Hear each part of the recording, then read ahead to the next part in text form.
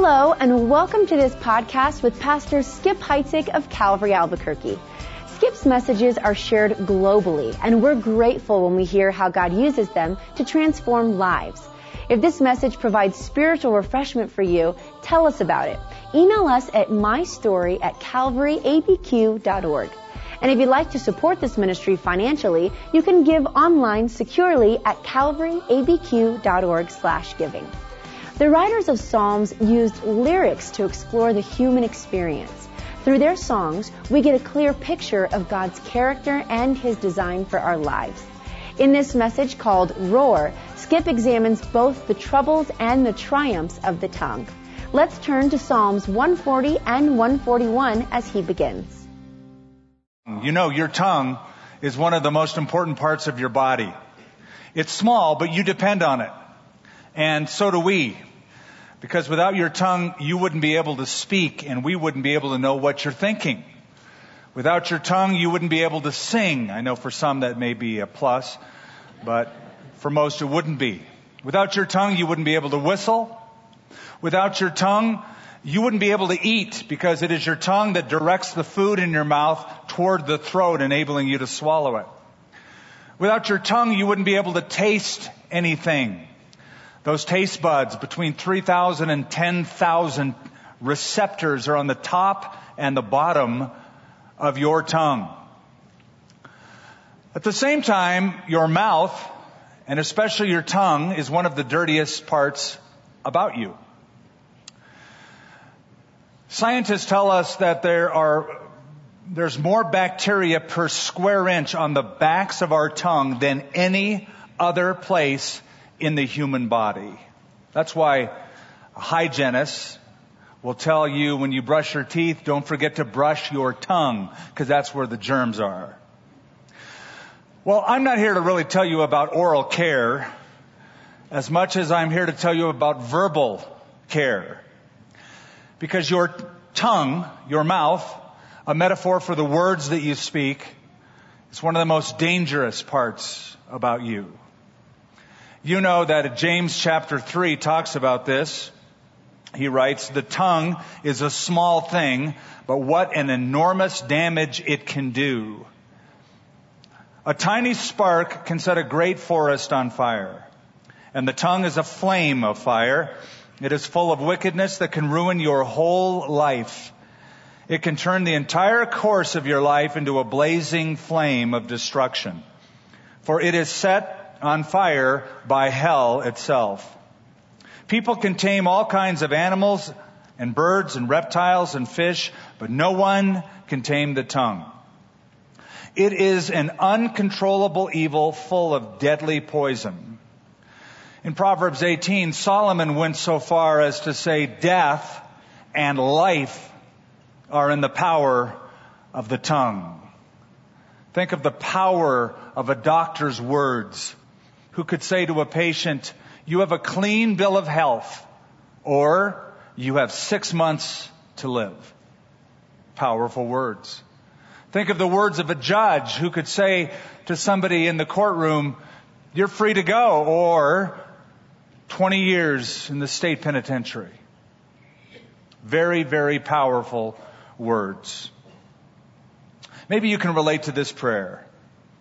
"Dear Lord, so far today I've done okay. I've kept my mouth shut. I haven't gossiped. I haven't lost my temper. I haven't been grumpy, nasty, selfish, or overindulgent. I'm really glad about that. But in a few minutes, Lord, I'm going to get out of bed. And from then on, I'm probably going to need a lot more help. Amen." Psalm 140 and Psalm 141 are companion psalms. They relate to each other. Both deal with the subject of words, of speech. In fact, Hebrew scholars tell us that nearly every verse in Psalm 141 contain words from Psalm 140. So we read these psalms together because we believe they're companion psalms. But let me tell you the difference between the two. Psalm 140 is what's called an imprecatory psalm. I know that's just a big word, but let me tell you what imprecatory means. An imprecation is a call for vengeance or payback. So an imprecatory psalm is a prayer where David, who is verbally attacked by enemies that surround him, asks God for payback. That's an imprecatory psalm. When we get to Psalm 141, that's a different kind. That's an imploratory psalm. That is where David, recognizing he himself has a problem with his own speech, asks God for help with it.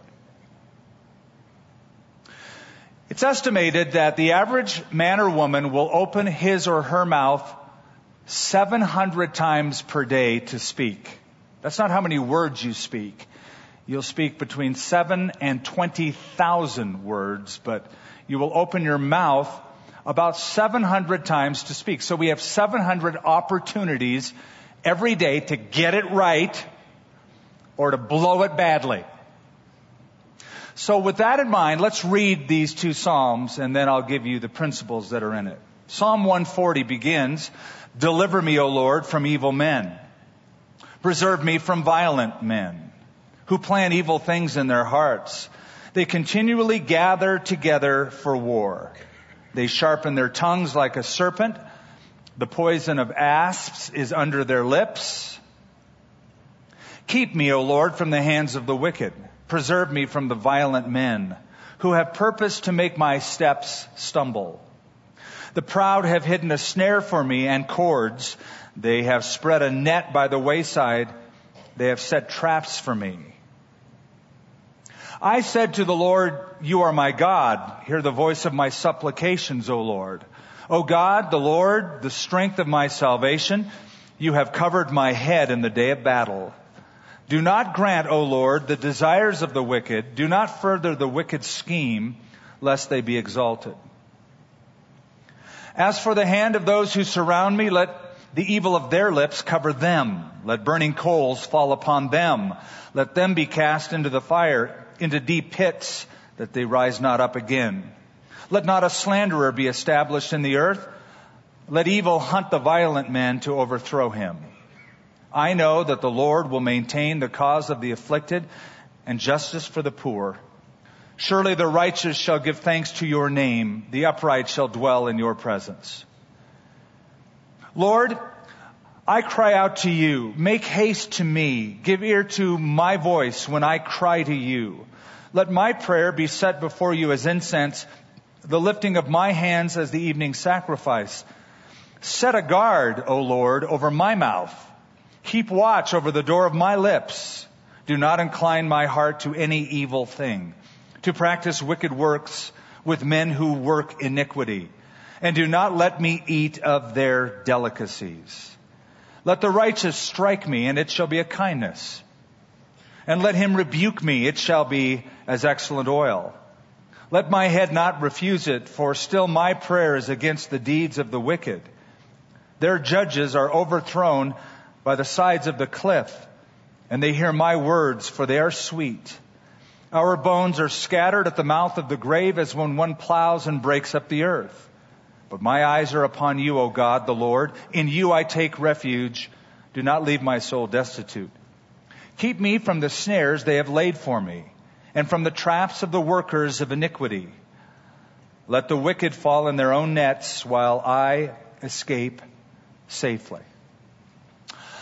Using these two Psalms, let me give you what I believe are three guidelines that come from both of these Psalms, three guidelines on using your words, using your speech. Here are the guidelines. Some words are hurtful. Other words are helpful. All words are consequential. If you're taking notes, you want to write those three things down. Some words are hurtful. Other words are helpful. All words are consequential. And that will form our outline as we go through these two Psalms. Consider the first. Consider hurtful words. Some words are hurtful. And there's three types of hurtful speech that are identified by David. First of all, sharp words. Sharp words. In verse 3 of Psalm 140, David writes, they sharpen their tongues like a serpent. The poison of asps is under their lips. What a descriptive set of words describing sharp words. Now, an asp is an Egyptian snake. It's one of the most dangerous, venomous on the planet. The victim, after bitten, has 4 minutes before he or she dies. So it's very, very descriptive set of words. Now, there are some people that when you have a conversation with them, they just know how to inject venom into it. It might not be a direct assault. It might be a backhanded, passive-aggressive, sharp word that they just love to inject conversation after conversation. And those are the kinds of words that will destroy friendship and erode trust. Maybe you work with somebody who has a sharp tongue. Maybe you live with someone who has a sharp tongue. No nudging, please. Or maybe you are someone who has a sharp tongue. Maybe that is the chief problem of your life. In fact, I will say the closer you are to a person, the greater is the capacity for mutual pain. Because the closer you are to a person, the more you know that person. You know what they like, you know what they hate, you know what words will cause them to get upset, so you know what buttons to push and you know when to do it. So the closer you are to a person, the more capacity you have for mutual pain. I read an article about a 12-year-old girl in Florida just last year who went to an abandoned cement factory in Florida and jumped to her death. She committed suicide. When you hear that a 12-year-old commits suicide, you wonder what caused that. Did she have trouble at home? Come to find out, she had a great home life. Her parents loved her. They were together. There were no issues between them. So you wonder, was it that she was experiencing bad grades at school? No, her grades were pretty good.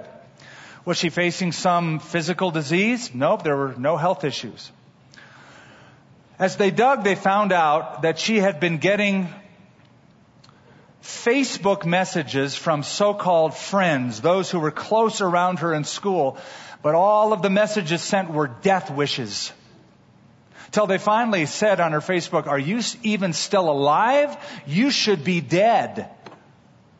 And it happened so frequently that she took her life.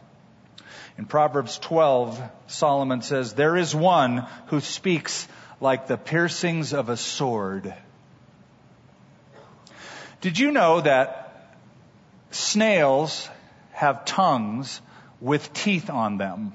One scientist discovered under his microscope, as he unraveled it, 30,000 little, talk about a sharp tongue, seriously. A snail, it's like a little secret weapon. It's rolled up in its mouth, but he can pull it out and saw through stems and leaves and debris. Some folks have a sharp tongue. They keep it rolled up, ready to unravel at just the right time and drop just the right bomb into a conversation. Sharp words are hurtful. A second category is mentioned in our psalm, not sharp words, but spiteful words. Go down to verse 9 of Psalm 140. "As for the head of those who surround me," now notice this phrase, "let the evil of their lips cover them." Here the word evil, or evil of their lips, is malicious or spiteful or threatening words. That's how it's generally seen or translated. However, the Hebrew word amal for evil literally means troublesome, filled with anxiety, laborious, toilsome, or having a wearing effect.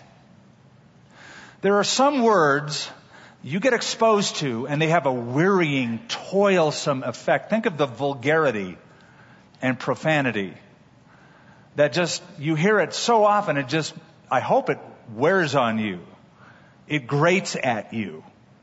In fact, it's everywhere, so much so that everybody says, "Oh, well, that's just normal nowadays."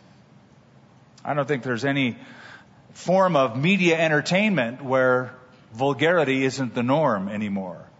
In virtually every workplace in America, it has become the norm. A Time magazine article states profanity on broadcast television has risen 70% in the last 5 years. Now, if that isn't shocking to you, this should be, because this is the purpose of the article that I'm quoting. Time magazine said this: children exposed to swear words on television will become more physically aggressive. The aggressive speech, usually accompanied by aggression seen on the screen, will translate, according to the experts quoted in this Time magazine article, into physically aggressive behavior. Now, when I was a boy, and if I ever said a bad word, my mom had a solution for it. I hear it. That's right. She would take a bar of soap, take me over to the sink, and shove that bar of soap into my mouth, let me taste it, and then she'd wash it out with soap. And I thought, what's the purpose of that? She said, I've got to clean up your speech. I'm going to wash your mouth out with soap. I never will forget that. To this day, if I'm in the shower and I taste a little bit of soap, my mind goes back to those traumatic experiences of my childhood. Here's what's ironic. What I was having my mouth washed out for back then is what's on prime time today. In 1946, I know that goes back a ways, but just follow me here. In 1946, a movie came out, still is played every single Christmas. It's a Christmas classic with Jimmy Stewart. What's the name of it? It's a Wonderful Life. It's a great film, right? It's a feel-good movie. And in this movie, Jimmy Stewart is the actor. You have to be really old to even laugh at that. Because everybody else is going, I don't get it. Who is this Jimmy Stewart guy? Okay, so in this movie, 1946, It's a Wonderful Life, the original screenplay, as produced, when the movie was produced, there were certain words in the movie that had to be deleted because they said people can't listen to these words. It is not appropriate. It is unacceptable for the viewing audience to have these words in entertainment. I want you to know what those words were that were deleted. These words, jerk. Jerk, deleted from the movie. Inappropriate for audiences. Lousy, deleted. Dang, taken out.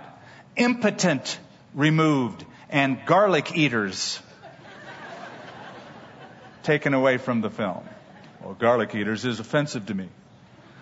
Censored. We've come a long way. Spiteful words. Look at a third category in our Psalms. Slanderous words. Go down to verse 11 of Psalm 140. Verse 11, let not a slanderer be established in the earth, David prays. A slanderer is a talebearer. It describes somebody who roams around looking for a person to tell something to. I have a tale to tell. Will you listen? Here's the description. I am more deadly than the screaming shell of a cannon. I win without killing. I tear down homes. I break hearts, wreck lives. I travel on the wings of the wind. No innocence is strong enough to intimidate me. No purity is pure enough to daunt me. I have no regard for truth, no respect for justice, no mercy for the defenseless. My victims are as numerous as the sands of the sea and often as innocent. I never forget and I seldom forgive. My name is gossip.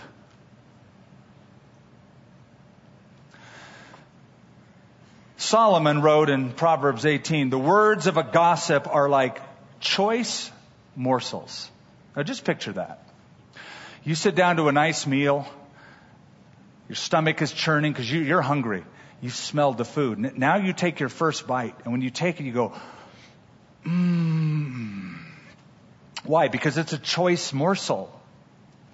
And there are folks who, when they hear gossip, it's like,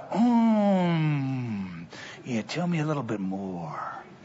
And there are some who feel that way in telling those kinds of things. Which shows us the problem of gossip. It's not just in the telling of it, it's in the hearing of it. There wouldn't be so many open mouths if there weren't so many open ears who go, tasty morsels to receive it. Now, have you ever experienced this? Somebody you know, you haven't seen maybe for a couple weeks, then you see him again, but suddenly they appear to you to be very different. They're kind of cold towards you. Their attitude towards you is like aloof and cold and standoffish. And it's as if the winds of the relationship has shifted, and you wonder, what's up? I can almost guarantee you they've heard something. They've been listening to someone say something that causes that response whenever they see you. So, Let me suggest that before you entertain the hearing of a bad report about somebody else, that you ask 5 questions. Question number 1, ask the person this: why are you giving me this information? Why are you telling this to me? I can almost guarantee they're telling you that because they believe you will be a sympathetic ear. That you will go, tasty morsel. They don't think you're going to confront them and say, hey, wait a minute, let me challenge you on this. They think you're a sympathetic ear. So ask them, why are you telling me this? Question number 2, where did you get your information? Ask them that. Where'd you get identify your sources? Well, no, these are really credible sources, but they don't want to be named. Then don't tell me. If you can't identify your sources, don't bring it up. 3rd question to ask: have you gone directly to those involved? How few people do this, but how biblical that is to do. Matthew 18, you go directly to the person. Question number 4, have you personally checked out all the facts? Because you know the thing about facts is facts are often offset by another set of facts. And you might have bits of the truth, but are you sure you have all the facts here? The Bible says a fool answers a matter before he hears it. And the 5th question to ask, it's my favorite question of all: can I quote you on this? Oh, no, I don't want to be involved. I'm sorry, you are involved. You just got involved, and you got me involved in it. Can I quote? But I asked them, can I have your permission? Can I quote you on this? If they're responsible and mature, they will say, yes, you can. So some words are hurtful. Here's the 2nd guideline. Some words are hurtful, but other words are helpful. And let's consider those. Let's consider helpful words. David includes some helpful tips on using words. In Colossians chapter 4, Paul writes, let your speech always be with grace, seasoned with salt. In other words, filled with truth, but also filled with love, grace, and salt. I believe the children of the king should use language of the court. And if we are God's children, there's helpful speech. And here's 3 kinds. Number 1, prayer. Real prayer. I mean, we won't go through it again, but Psalm 140 and 141 are essentially all a prayer. But it's real prayer. Look at verse 1 of Psalm 140. Deliver me, O Lord, from evil men. That's a prayer. Preserve me from violent men who plan evil things in their hearts. They continually gather together for war. This is a real prayer. It only makes sense that if you are going to open your mouth 700 times a day, that at least some of those times ought to be directed upwards. Some of that speech ought to be directed to God in a real prayer. Speaking about real prayer, go down to verse 9 again. Listen to this. This is in a psalm. This is in the Bible. Come on, this is scripture. Look at this. As for the head of those who surround me, let the evil of their lips cover them. Let burning coals fall on them. Let them be cast into the fire, into deep pits, that they rise not up again. That was a prayer in the Bible you just read. Why do we gloss over that? That's hence is called an imprecatory psalm.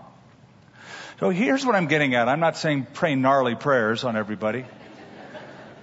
But I am saying pray honest prayers. And that's how he honestly felt, and he was unafraid to pour out those honest feelings before God. Doesn't mean God will answer that. God's more responsible than that. God can handle your gnarly prayers. So be honest and get it out. And I look at it like this. Honest prayer is better than dishonest piety. Oh, Lord, I pray that you just bless them. Okay, if that's how you feel and that's what you mean, then do that. Now, God is able to sift through the rubble of even the gnarliest prayer and pick out the gems. He is still sovereign, but he can handle it. Real prayer. Now, part of real prayer is praise. You'll notice down in verse 13, he says, surely the righteous shall give thanks to your name. The upright shall dwell in your presence. In the next Psalm, Psalm 141, verse 2, let my prayer be set before you as incense, the lifting of my hands as the evening sacrifice. This now is the highest use of the tongue. Praise to God. So here's the deal. When you feel the urge to use sharp words, replace it with praise. Instead of sharp words, use sanctified words. When you feel the urge to take God's name in vain, rather than that, make God's name of value. So when you do that, when you replace that urge to say something bad with something filled with praise, what you are doing is retraining your mind. What Paul calls in Romans chapter 12, the renewing of your mind. You're setting up new habits, new tendencies. Ephesians 5, Paul writes, be filled with the Spirit, speaking to yourselves in psalms and hymns and spiritual songs, singing and making melody in your hearts to the Lord. That's the reprogramming process. So real prayer is helpful. Real prayer. Number 2, regular petition is helpful. If you have an issue, and in this case, David's issue was his tongue, pray about that regularly. Look at verse 3. It's a great prayer. Great prayer. Verse 3 of Psalm 141. Set a guard, O Lord, over my mouth. Keep watch over the door of my lips. Do not incline my heart to any evil thing, to practice wicked works with men who work iniquity.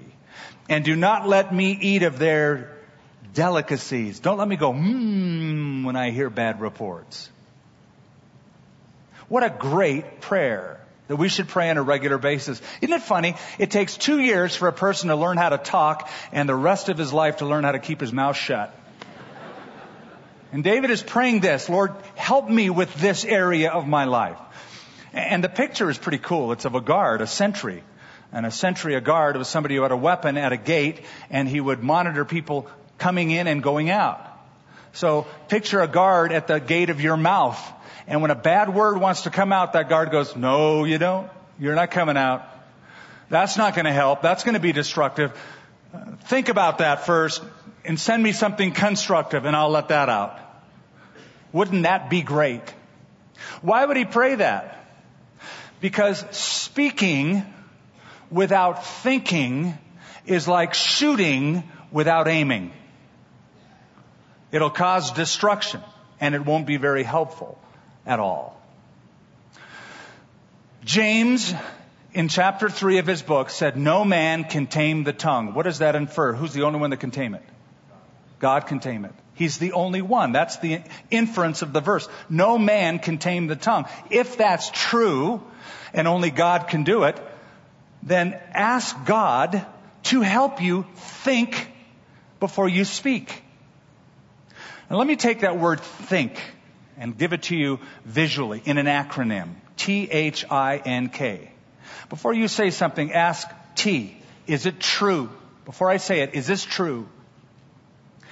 H. Is this helpful? I. Is this inspiring?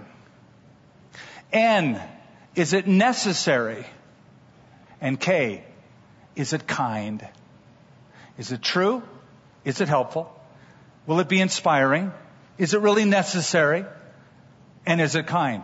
If you ran your speech through that grid, you would make more friends and keep more friends than you do. The basic truth is that a closed mouth gathers no feet.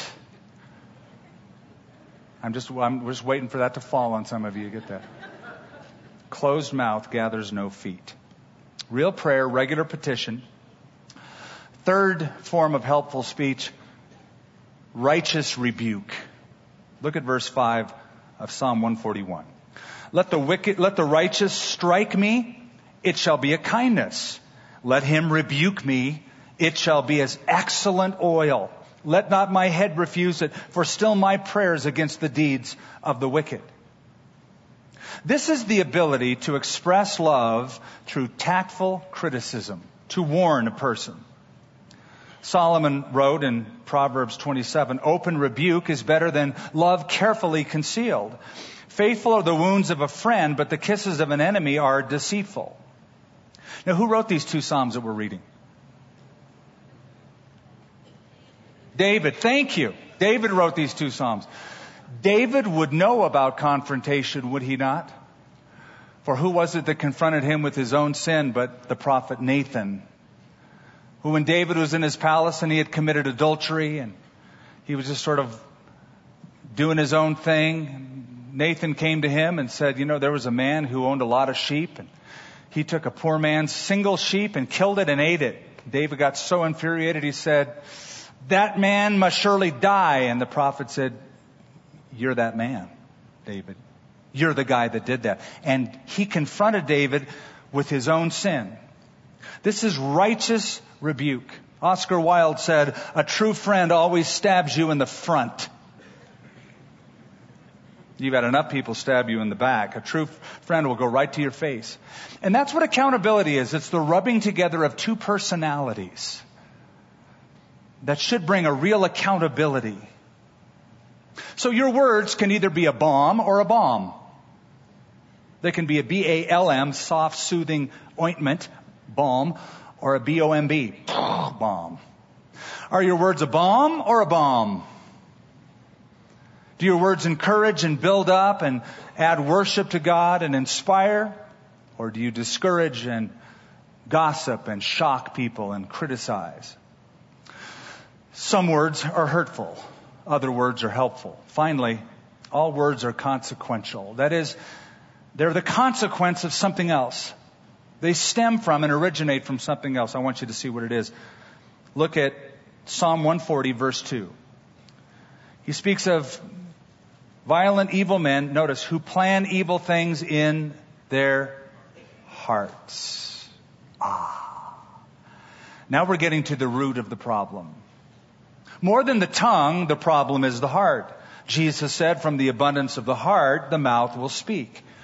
The problem with polluted water is it comes from a polluted well. A man that has stinky cheese on his upper lip goes everywhere, thinks the whole world smells bad. Problem in the world, it's his lip. He takes the problem with him wherever he goes. So when my mom washed my mouth out with soap, it didn't cure the problem. Only that day it cured the problem. But the next day and subsequent days, the problem came back because the problem wasn't in the mouth as much as it was in the heart. It's interesting when you go to a doctor, sometimes the doctor will say, stick out your tongue. Why? Why my tongue? Because he can tell an awful lot by looking at the texture and color, thickness, etc. of your tongue. The tongue is like an outward gauge to what's going on, perhaps, in some cases, inside the body. Words are like an outward gauge to tell what's going on inside of you. So a person who spews profanity says a lot about him. If a person has to say damn and hell all the time, he may simply be describing his condition and his destination. From the abundance of the heart, the mouth speaks. It's very revealing. And by the way, whatever is inside eventually will come out. Job had some friends that came to give him counsel. One was named Elihu, who had been watching and listening to the other guys spout off. And finally he said these words, "For I am full of words. The spirit within me compels me. Indeed, my belly is like wine that has no vent. It is ready to burst like new wineskins. I will speak that I may find relief. I must open my lips." I gotta say this. Eventually you will say it. An angry person who holds a grudge eventually will express those feelings.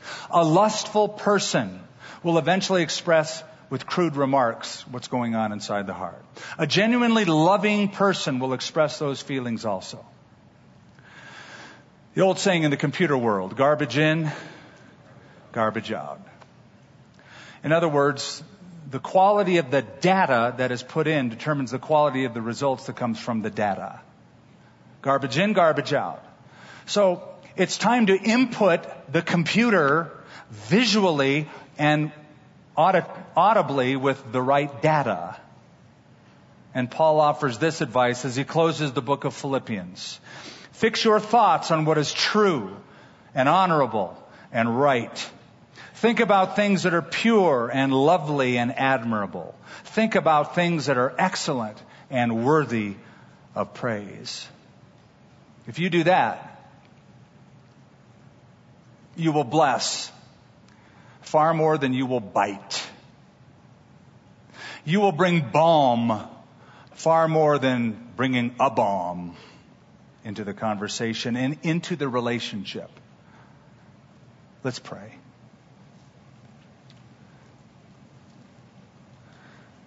Lord, we know that there are certain words that are simple but so important to say in any relationship. A simple admission of, I was wrong, or I am so sorry, or please forgive me. So simple these words are. But they are soothing words. Or words like, great job. We're so glad to have you. Encouraging words. But then sometimes there are needful, helpful words that are confrontive, where it's grace and salt mixed together. The words can sting and bite, but by their very nature they bring health and restoration. Lord, I pray you would help us, that you would set a guard over our mouth, that we could filter what we're about to say through spiritual thought, to think before we speak.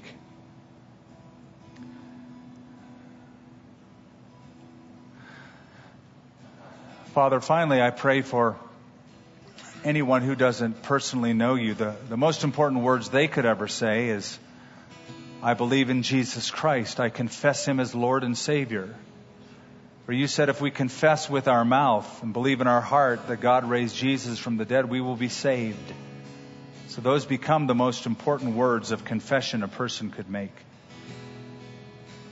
If you're with us today and you've never honestly said that to the Lord, maybe you don't know him in a personal and dynamic manner. And maybe you're willing at this point, maybe as an act of your will, cooperating with God's sovereign pull in your life, that you would say to him, Lord, I admit that I'm a sinner, and I'm sorry for my sin. I believe in Jesus Christ, who died on a cross and paid the penalty for me, and then rose from the dead and is alive right now. I believe in that, and I believe in him. And I turn from my past sin, and I turn to Jesus as my present Savior. And I want to live for him as my Lord. Help me to do that. I can't do it by myself. Help me. In Jesus' name. Amen. Our words should be laced with love and grace, because that is what brings glory to God. If what you've heard today is challenging you as you follow Christ, tell us. Email mystory@calvaryabq.org. And just a reminder, you can give financially to this work at calvaryabq.org/giving. Thank you for joining us for the Calvary Albuquerque with Skip Heitzig podcast.